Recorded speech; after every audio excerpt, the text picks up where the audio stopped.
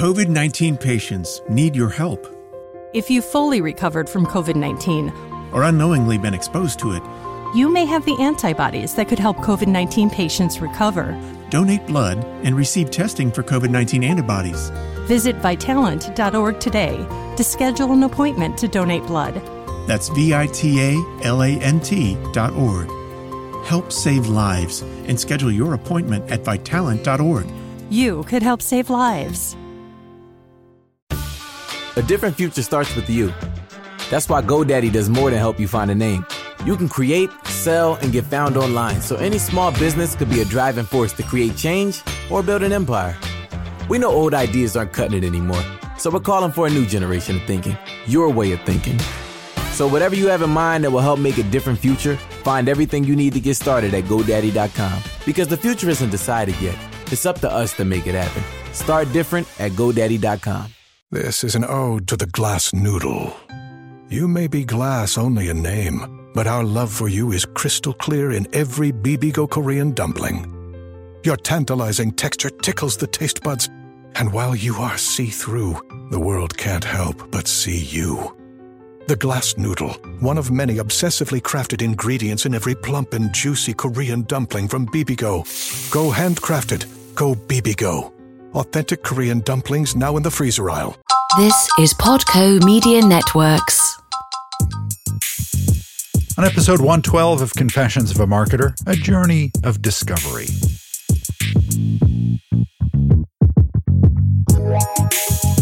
Hi, it's Mark Reed Edwards. Welcome back to Confessions of a Marketer. Beth Comstock is here to discuss the past year since she published her book. We'll have that in a moment. Coming soon, Kiri Masters on marketing at Amazon, another session on optimization with Justin Christensen, plus Nathan Hirsch on finding the right freelancers, Philip Stutz on the politics of marketing, and lots more in the works. If you've recovered from COVID-19 or unknowingly been exposed to it, you may have antibodies that could help COVID-19 patients. Donate blood and receive testing for COVID-19 antibodies. Visit Vitalant.org today. All right, on to Beth Comstock. I talked to Beth about a year ago when her book Imagine It Forward came out. Now, a year later, we check in on what she's learned from the book tour. Is there a follow-up in the works? Find out here.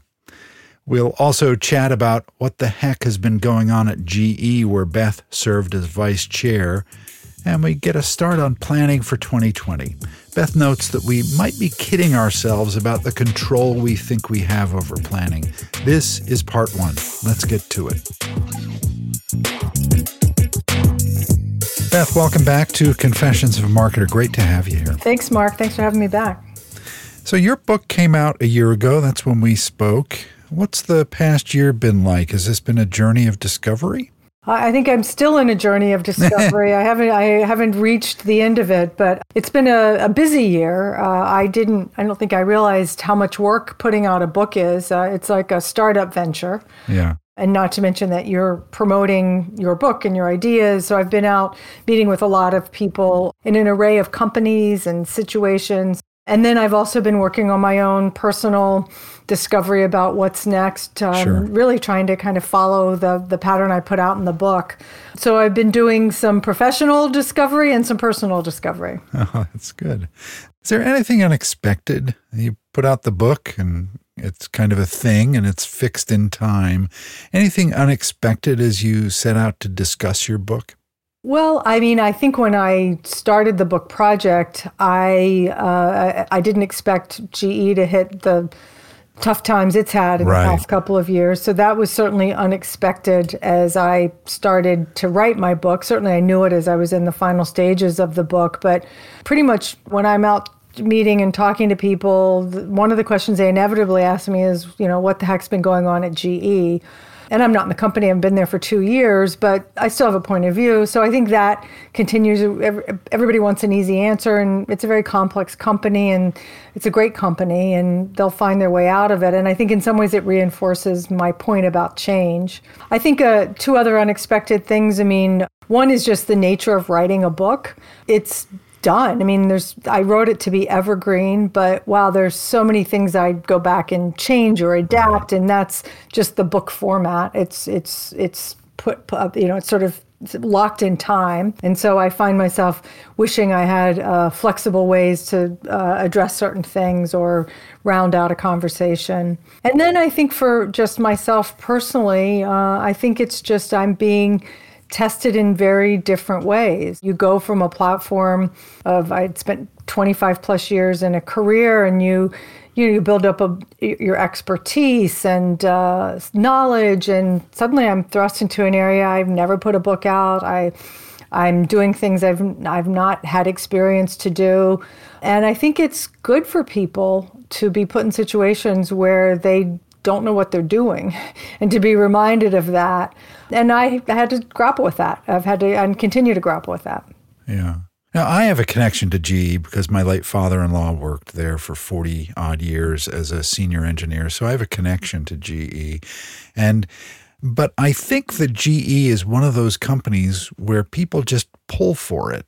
You know, some companies go up, some go down, and you can kind of say, oh, well. But it feels to me like people, when they ask about GE, they're kind of pulling for it. Like, let's hope that they can turn it around. Do you find that as well? Oh, absolutely. I mean, it's an iconic company, and it's 130 years old. So you think about the generations of people who've known it.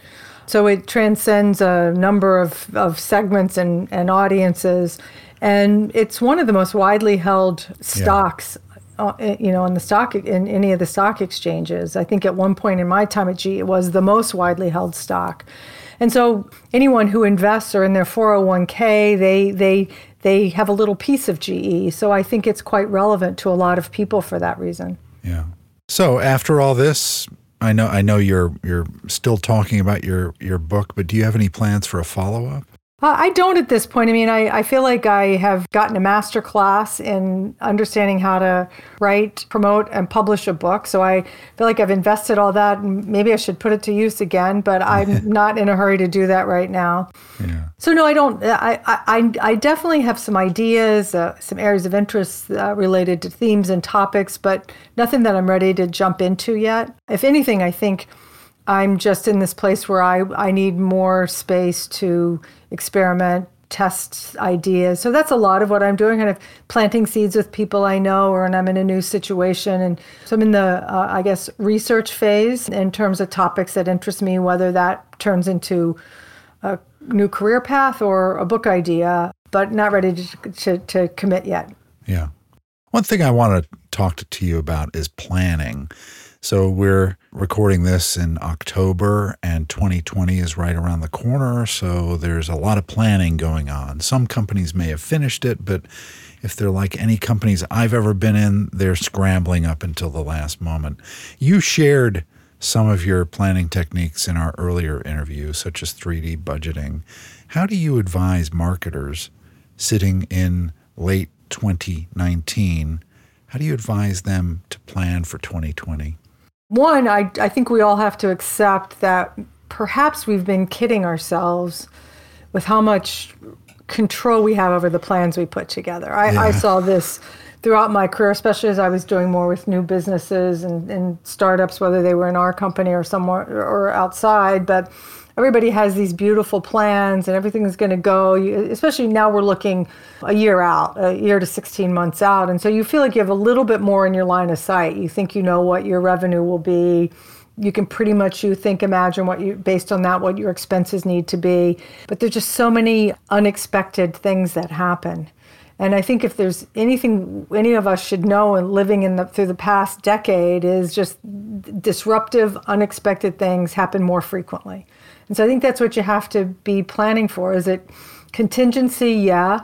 I still fall back to the model in the 3D budgeting just to really simplify it. I think if you even just think of yourself in kind of having two lanes of planning, you're sort of now the things that you have enough experience with. It's a regular kind of operating rhythm that with some degree of certainty you can feel confident about, certainly a 12-month plan with that caveat we just talked about. And then I'm still big on a second lane that's kind of what's next, what's new.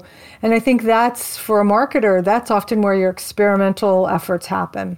And every year you have a different amount of budget to play with. For me, sometimes it was 15%, some years it was 5%, but I absolutely think you absolutely must have some space where it's money, time, people's mind share, where they can experiment and test some of the things in anticipation of what if this happens. So it's kind of like your what if readiness. What if this competitor takes off? What if the global market isn't as robust as we think? What if our customers decide they don't want to buy as much anymore? And how will we experiment and plan for that? So I think you're just in a constant, there has to be some part of your brain and your budget and your people who are in this constant what if mode. And you got to put some time and money against it. Even for the long-range 12-month plan, you have to think, what if? Right? What if? I mean, remember where we started this year? I remember talking to across a range of industries. People started 2019 convinced we were going to have a recession. Yeah. Here we are in October. Economists are still, there's all kinds of indicators that have market and economists worried, but the market continues to thrive. Hopefully that preparation gave people a new way of thinking about the year. So out of that maybe came some new ideas, or maybe we don't need to spend that in there and we can spend here. So I just think that as making that as part of your regular practice. At GE, we had an annual strategy session. I think many companies do this. And for a while, we peered out 3 to 5 years. And after a while, you're like, we can't bake any of this in. You need to have an ongoing rhythm to say, what's changed? What were your hypotheses for this year? What are we going to try that is kind of a new way to think about a new situation? And you just I think you have to do that on a regular basis, quarterly at least, maybe even monthly. All right, next time, Beth Comstock and I forge on and talk more about planning and whether the CMO role is dying. So stay with us. Confessions of a Marketer is a trademark of Podco Media Networks, and this episode is copyright 2019. I'm Mark Reed Edwards. See you next time.